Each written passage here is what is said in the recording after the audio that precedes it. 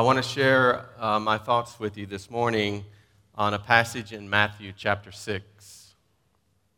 It's chapters in the middle of what is commonly known as the Sermon on the Mount. And it includes chapters 5, 6, and 7 of the book of Matthew. This is the first, longest, and probably the most famous sermon that Jesus taught publicly.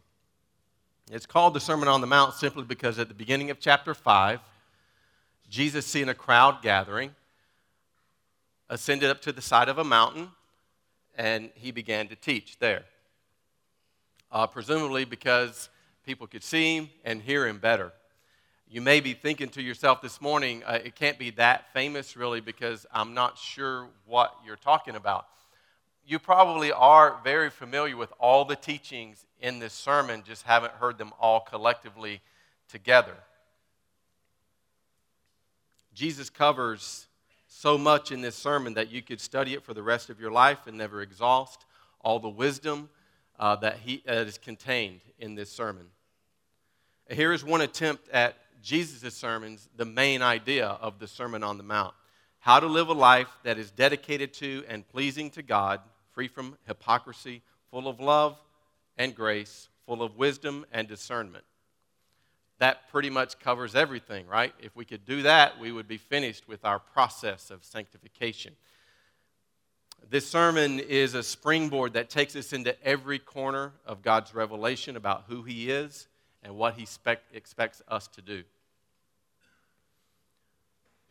Here are some headliners, and when you hear a few of the headliners from the Sermon on the Mount, you'll realize that, yeah, I've heard those things. The Beatitudes in chapter 5, salt and light, Jesus fulfilling the law, not coming to destroy the law, and He reoriented our thinking towards what the law actually says in reference to anger and murder, lust and adultery, divorce and remarriage, taking oaths, eye for an eye, and loving your enemies. All about the law.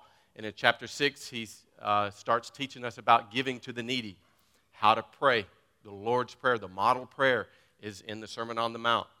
How to fast, treasures in heaven, not worrying, do not judge hypocritically, ask, seek, knock, the narrow gate, false prophets, and finally, the wise man who built his house upon the rock. All that contained in the Sermon on the Mount. So it covers a wide variety of information that we need to live our lives.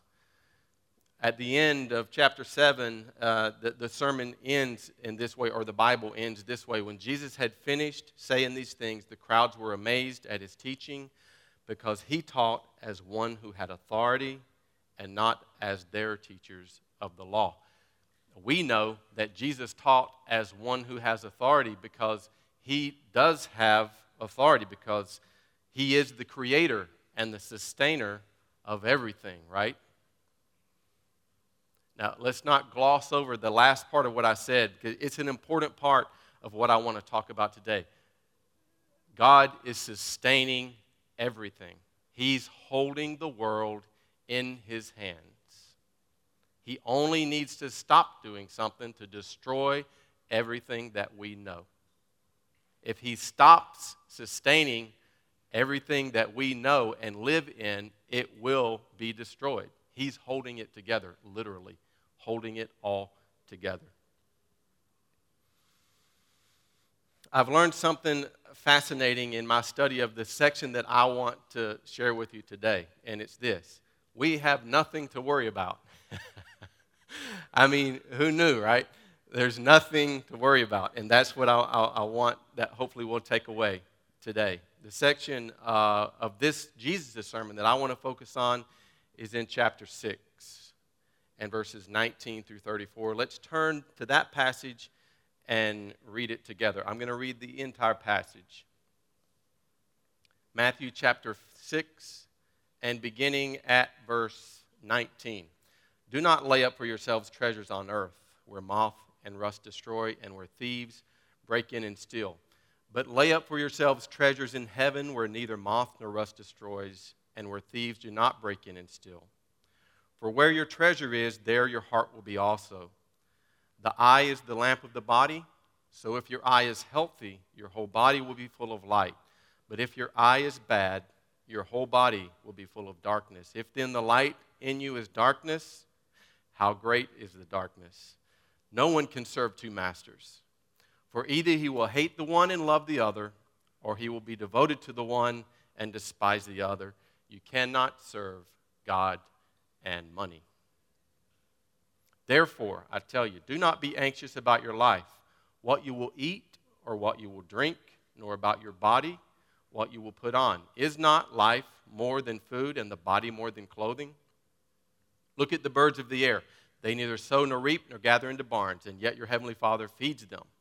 Are you not more valuable than they? And which of you, by being anxious, can add a single hour to his span of life? And why are you anxious about clothing? Consider the lilies of the field, how they grow. They neither toil nor spin. Yet I tell you, even Solomon, in all his glory, was not arrayed like one of these.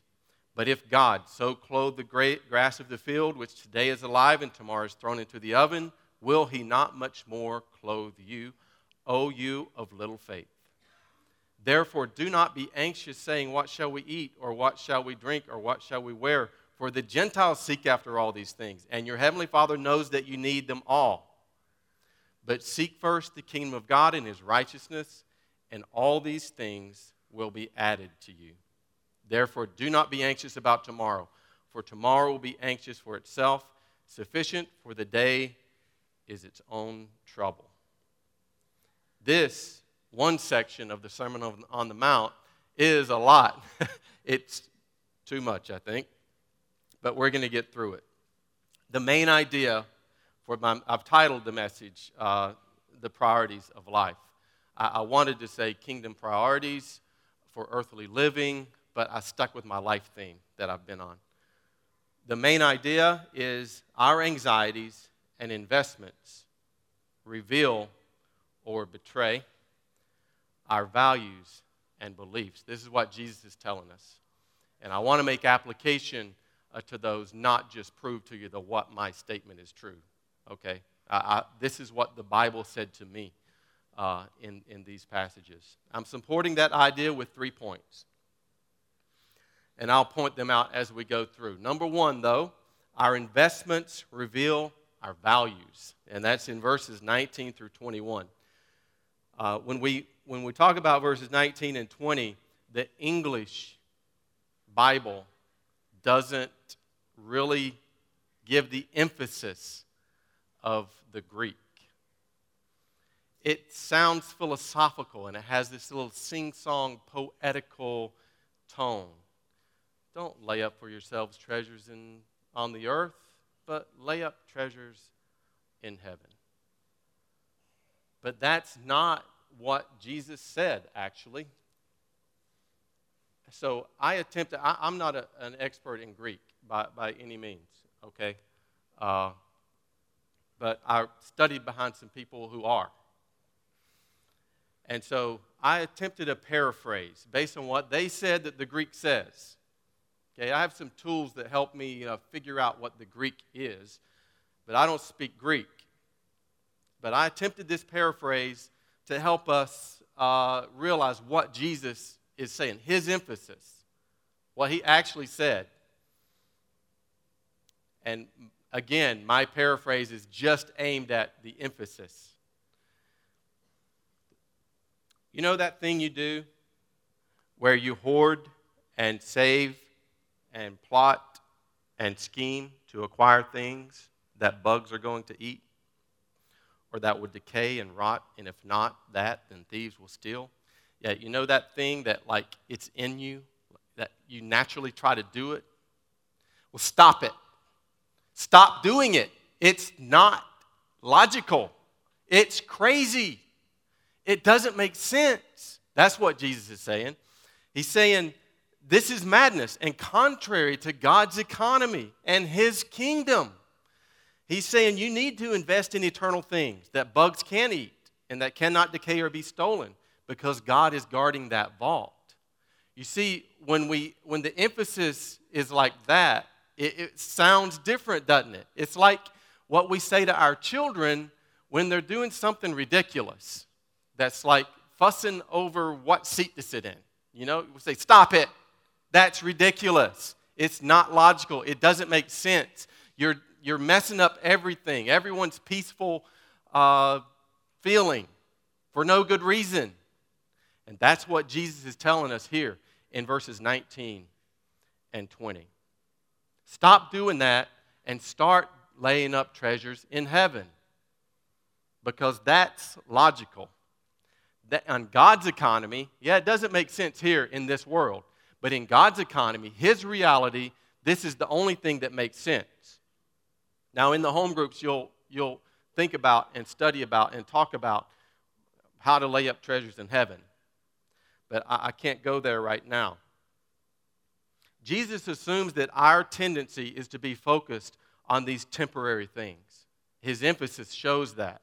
As we have this disease, and it's called the natural man. We are diseased, and we need to fix it. We need to take our medicine and make it right. We are earthbound and inclined towards building our empire, our legacy, and our reputation. That's why we do what we're doing. That Jesus says, stop it. Proverbs 23:4 says, do not toil to acquire wealth. See, it's not a new idea. It's back in Proverbs. And it's not just targeting people who are rich, but people who desire to be rich. That's different than people who are rich. It hits anyone who desires to be rich. And there is a prosperity message that's being taught all over the world. And it's a lie, and based on a warped and flawed system of values. It's not right. Jesus says so here. Motivation and drive are positive attributes, but are wasted on our visions of grandeur. We're motivated to do the wrong things and for the wrong reason. I like to use movies, and maybe I shouldn't. I don't know. Matthew, you tell me. But I watched a movie years ago. I don't know how many years. Maybe been 10 years. It's probably been longer than that. I mean, how old am I? I don't know. But it's called The Matrix. And in The Matrix, Keanu Reeves, he's the one. He's the savior. He's to save the human race. Okay, because humanity has been subjected to alien invaders. They came in, and we've been cubbyholed into this vast array of living tombs. We need to be alive because we're connected by our brainstem to a network that harvests whatever these guys need from us. They harvest things from our body while we're still alive. And they impose within our mind, though, this imagination of this fantasy life so that we are happily lost in the illusion. And it's called the Matrix. And because we're happily lost in the illusion, they're free to harvest the things that they need from us. And that's what Jesus is trying to say here. You're stuck in the Matrix. It's what you're acquiring, it doesn't really matter. It's not real. Yeah, it's real as in I can touch it, but it's not amounting to anything in God's economy. And that's the only one that really matters. We're scratching and clawing and acquiring and getting and for nothing. That's what Jesus is saying. We're blind to the truth. Our values are warped. We can't see the reality beyond the matrix. Verse 21, though, offers a remedy. It seems to be inverse logic. I said our investments reveal our values. Jesus said inverse of that. So I left it that way because it sounded better in the rest of them. But Jesus said in verse 21, where your treasure is, there your heart will be also. That's saying the inverse of what I said. He's saying your heart will follow your investments. Stop investing in these things. Believe me. Believe what I'm telling you. I know that your natural inclination is opposite, but believe me. I'm telling you the truth. Stop investing here and start investing here, your heart will follow.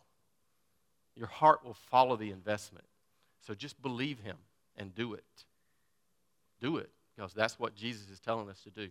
So, yes, our investments reveal our values, but our values reveal our worship also, verses 22 through 24. These are challenging verses. I've done some reading about language that Jesus spoke and how it impacts the interpretation here. But very quickly, let me just say, because people can get discouraged or disillusioned when we talk about versions, translations, and is it the Word of God? I mean, how do we know it's the Word of God with all these steps and processes that it went through to get here? Well, God has the power and desire to create and sustain everything, and He has implemented a perfect strategy to save us from our destructive inclinations, and part of that strategy is that He has preserved His revelation that we call the Bible so that we can know Him. And that is our only assurance that it is the Bible, because God preserved it. You can't go through any human mechanism and say, see, that connects, and that proves it. It doesn't work that way. God preserved His revelation for us, and this is His revelation for us. I only bring that up because, as it turns out, the original Greek manuscripts are probably the first translation of what Jesus said in Aramaic or Hebrew. I say probably because that's disputed also. Maybe He did speak Greek. I don't know. But it gives us some insight into what He says here. He says in verse 22, the eye is the lamp of the body, so if your eye is healthy, then your whole body will be full of light, but if your eye is bad, your whole body will be full of darkness. Some translations say single eye and evil eye. And that's KJV, which back then they were translating it for what they thought it really meant. What did He say? What did He actually say? Well, as it turns out, in the Hebrew, evil eye, your eye can't be evil. That's the problem here. Your eye's not evil. It's just an eye. We are evil inside us. Our soul is evil. But Jesus is saying, your eye being evil. Well, that's an analogy of a person who is covetous in the Hebrew. It's a covetous, stingy person. And that's what Jesus is saying, that you are a covetous, stingy, and selfish. If your eye is evil, you are that kind of person, then the darkness or the light that you're supposed to be receiving is not doing anything for the darkness, that natural inclination that you have. If your values are dictated by this world's economy, you have the evil eye, you're stingy, you're selfish, you're acquiring your own things, then your disease or natural inclination or darkness cannot be remedied because you're feeding the darkness with more darkness. Your darkness that you have inside you can't get the light. Jesus wraps up this thought in verse 24 when He says, no one can serve two masters, for either he will hate the one and love the other, or he will be devoted to the one and despise the other. You cannot serve God and money. Jesus knows how slippery we are. You cannot nail us down on our faults. We're very difficult to that's what you have, and that's what needs to be fixed. Do this, and we squirm out of it, We can justify almost anything, and we do. And we quote a verse to back it up. But Jesus says, you can't have this cake and eat it too. You can't have all your things, all these things that you're acquiring, and then say you love and serve God. No. Now, I'm not going to stand here and tell you the level, the threshold. That's for you and God to decide within your own self. What is the threshold where I cross this line and I'm accumulating things for myself? But Jesus says your values betray your worship. He says you can't serve God and money. And if you have a selfish and evil, a stingy eye, that nature in you, and you're not allowing God's Holy Spirit to change you and help you focus on His economy and His kingdom, then you're not serving or worshiping Him. Can't have it both ways. Luke 16, 14 through 15. I intended to write that in here, but let's go there. Luke 16. Shed some light on this. This could be Luke's account of what we're talking about, the Sermon on the Mount. Some scholars say that it is. Some say no. This is just another instance where Jesus is teaching the same principles. Either way, it's the Word of God. The Pharisees, who were lovers of money, by the way, it says right here, heard all these things and they ridiculed him. Well, of course they did. They ridiculed Jesus, who is saying what you're doing is ridiculous, and they're saying what you're saying is ridiculous. That's the way it goes, right? The world thinks that we're ridiculous. Because what we do, if we are really serving and investing in God's economy, it does look ridiculous. So they ridiculed him, and he said to them, "You are those who justify yourselves before men, but God knows your hearts." God knows our hearts. "For what is exalted among men is an abomination in the sight of God." I don't know how Jesus can say it more plainly or more clearly that our values, what we value, must be in line with God's economy and what He says we should invest in, or else it's an abomination to Him. We can't really say that we worship or serve Him. And that's Luke 16. So our values reveal our worship, but also, point number 3, our anxieties reveal our beliefs. Verses 25 through 32.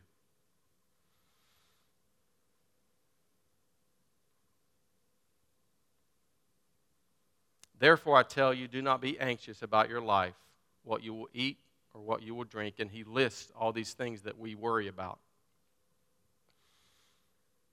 And he says, therefore, referring back to what he just said, establishing what is God's economy. So, because this is true, don't be anxious about your life. The same emphasis that I talked about in verse 19 is here in verse 25. He says, stop doing this because it doesn't make sense. If you truly believe in what God is telling us, it doesn't make sense to be anxious. It's not logical. It's living in the matrix. What do we worry about? We worry about our safety. We worry about our finances, promotions, a better home, our reputation, our appearance. We worried about being too skinny or too fat. I didn't look at anybody when I said that. So I'm done saying that, and I'm going to start talking again, but when I look, it wasn't you. Okay. All right. So, and we worry about our grades and our college fund for our children. That's a big one. I mean, it really strikes at the heart of us. You know, we need to provide that. And we worry about our health, and we worry about meeting God. You did a double take right there, because that's not what we worry about.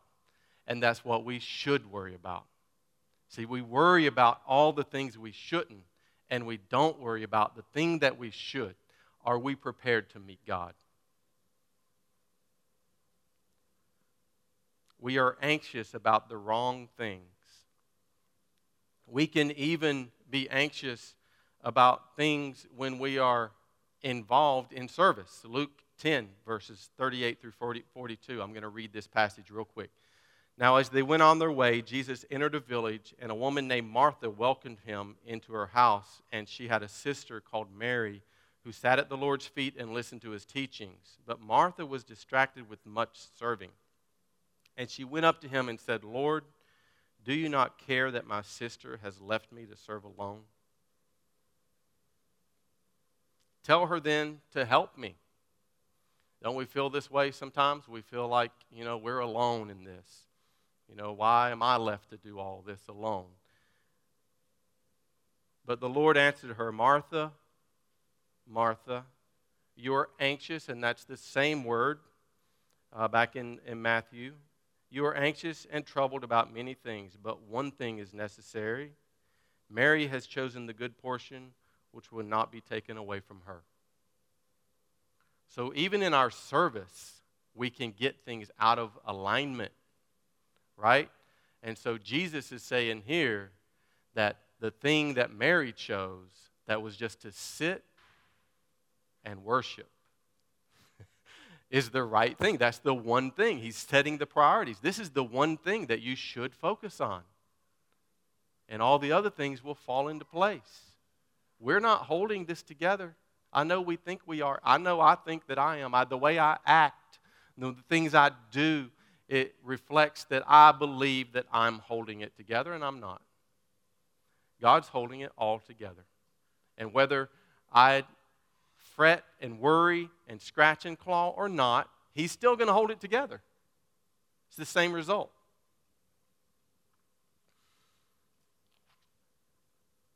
Teresa asked me to do something earlier in the week, and I said, baby, I'm under a lot of pressure here. I've got work, I've got studies, I got to prepare for Friday. And she's like, what are you doing Friday? I said, well, I'm preaching. What are you preaching about? Not worrying. And God was like, got you. I got you. You came out of your mouth. You can't slip out. And I've got you. And that's what He does to us, isn't it? It's like, I am preparing, but He's really talking to me. I'm talking to you, but He's talking to me. Philippians 4:6 says, do not be anxious about anything, but in everything by prayer and supplication with thanksgiving, let your requests be made known to God. I was literally meditating on this and putting it in my message when I got a text from Pedro, and he said, praise God. Prayers have been answered, and it is amazing. Pedro can share it with you. It's just a miracle that God provided, that we were praying about together. And so I responded right back to him with this reference. Because I'm like, wow, yeah, don't be anxious. And they had a lot to be anxious about. Let me tell you, I would have been worried because I'm not perfect. But God provided. Verses 26 through 30. Jesus uses birds and flowers to illustrate how silly our anxieties are. The birds and flowers offer evidence that God not only created everything, but He also sustains everything. We actually believe, again, that we're sustaining it, but Jesus says, no, for all your worry, He's the one who provides what we need. The birds, yeah, they're out and about, but they're not planning anything. They're not thinking ahead. And the flowers, they're even less involved. God just clothed them. It's like, be beautiful. They're not trying. And I think He used those examples for a reason. My dog is a better Christian than I am. He is. She is. Sorry. My dog, she's a better Christian than me. Now, the difference is she doesn't get to choose, but my dog doesn't do things wrong like I do. So why do I discipline her? I don't know. I'm an idiot. That doesn't make sense, does it? That I try to make my dog do something when she's better than me.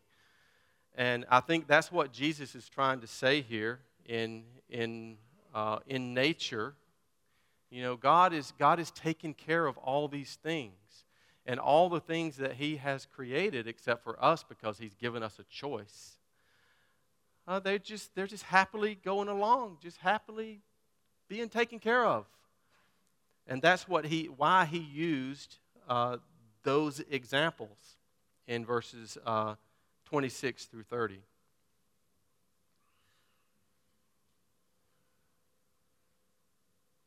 I know we're out of time. I'm trying to see what I can do here, but let me just move on. Jesus has 3 questions that I want to highlight. End of verse 26, He says, are you not more valuable than they, meaning the birds? Verse 27, Which of you, by being anxious, can add a single hour to his span of life? Verse 30, if God so clothed the grass of the field, which today is alive and tomorrow is thrown into the oven, will he not much more clothe you? What Jesus is focused there on is our system of values and how we determine what is valuable and if we are valuable. We're trying to acquire value, and we can't. We can't acquire any value. It is attached to us, and Jesus says so. He says, are you not more valuable than they? And it's a valid question. I mean, I don't think he meant it as redundant. He's like, think about this. You can't earn value with God. You are valuable because he says you are, and that's the only reason we're valuable, because in his mind and heart, you are. And you can't change it. You are valued and loved, and he has gone to great lengths and great expense to prove that you're valuable.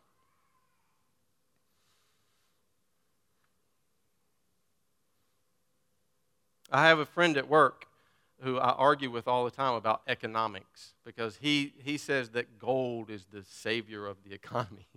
Now, it doesn't make sense to me. I'm like, gold? I'm like, you can't eat it. You can't build a house with it. Look, man, when we go off the cliff, we need some food. And, you have to have some land, and you need to grow some food and eat it. That's valuable. That can sustain your life. Gold is not the savior of the economy. And we are the gold in God's economy. Because, see, gold is only valuable in the mind of a consumer who says, I will give you this much for the gold. And we are only valuable in the mind of God. Without God valuing you, there's not any. So we need to stop trying to earn the value. You are valuable. God loves you. And that's what Jesus is trying to tell us here. Jesus identifies the source of our problem into verse 30. Our anxieties reveal our beliefs, right? And Jesus says, into verse 30, "O you of little faith." And that is the source of our problem. We don't believe in God's economy. We believe in this world's economy. And that's why we invest in it. And we try to get our value out of it. Instead of investing in God's economy and trusting him. Why is it so hard for us? My conclusion is in verses 31 through 34. Jesus says, "Therefore do not be anxious about all these things." Again, he repeats them. And he says, "For the Gentiles seek after these things." He says, the people who don't believe in God, that's what they seek after. So don't be like that. They don't believe in me. And if you do, then you can't be investing the way they do. Your heavenly Father knows that you need them all, and then he sets our priority again. But seek first the kingdom of God and his righteousness, and all these things will be added to you. Therefore, do not be anxious about tomorrow, for tomorrow will be anxious for itself. Sufficient for the day is its own trouble. Verse 34, Jesus is literally saying, you don't even know what to worry about. And if you did know what to worry about, you'd probably fall down in a fit of anxiety. So you don't even know what's coming, so stop. Doesn't make sense.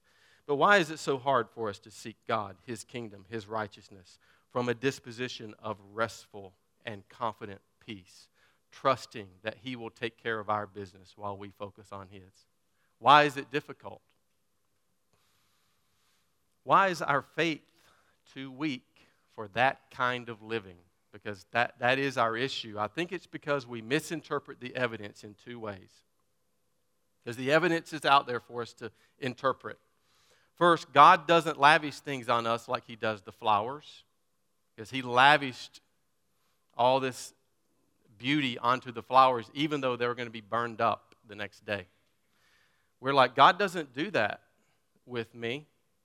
And we give it a reason that either questions God's character or our value. We either devalue ourselves or we question God's character. And both of those situations are wrong. Because for one reason, this is a very complicated issue. I don't want to pretend like it's so simple, but this one reason settles it in my mind. God knows how much he can give you without you forgetting who he is. You cannot handle all the lavishing necessarily. And that one reason is enough for me to settle that in my mind.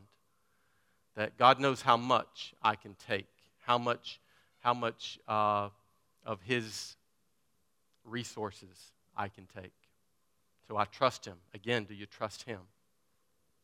Second, bad things happen to people who are seeking God. I was talking to Teresa about this message again, and I think I said this, which I didn't even say before. I said, what Jesus is saying here is that you can't lose. So dare to do anything. You can't lose. Engage in my process. You can't lose. And Jesus said, Teresa said, is that really true? Do you really believe that? We can't lose? And she referred back to a friend of ours back in our Sunday school class from back in Georgia whose son committed suicide. That is the coup de grace, isn't it? That's devastating. That is the ultimate failure, isn't it? And so we think about this in our minds. How do we sort that out? That God is really setting us up for complete success when that happens. Well, we are all complicit in that failure. Every time that we decide to rebel against God, we are setting the circumstances up for that to occur. It's our fault. I don't want to attach the guilt specifically to those parents, but we are all complicit in it. It's not God's fault. You see, we pose a very complicated problem for God, but He's solved the Rubik's Cube of humanity. The problem is that He commanded us to love Him, and love requires us to choose, and there's a lot of bad choices going on. We choose a lot of bad things. In the military, I was taught an overarching principle of warfare that says you never enter a fair fight. Do everything possible to set the conditions for a decisive and overwhelming victory. Just end this now, okay? If the conditions aren't set for decisive victory, then wait until they are. We don't fight fairly. That is our motto in the U.S. military. And that is what God has done. He has implemented the perfect strategy to give the most people the best opportunity to choose life in Him. The conditions are set. Victory is ours to choose. There are casualties because there are many poor choices being made. So I challenge you, I challenge myself, I challenge us all to be all in.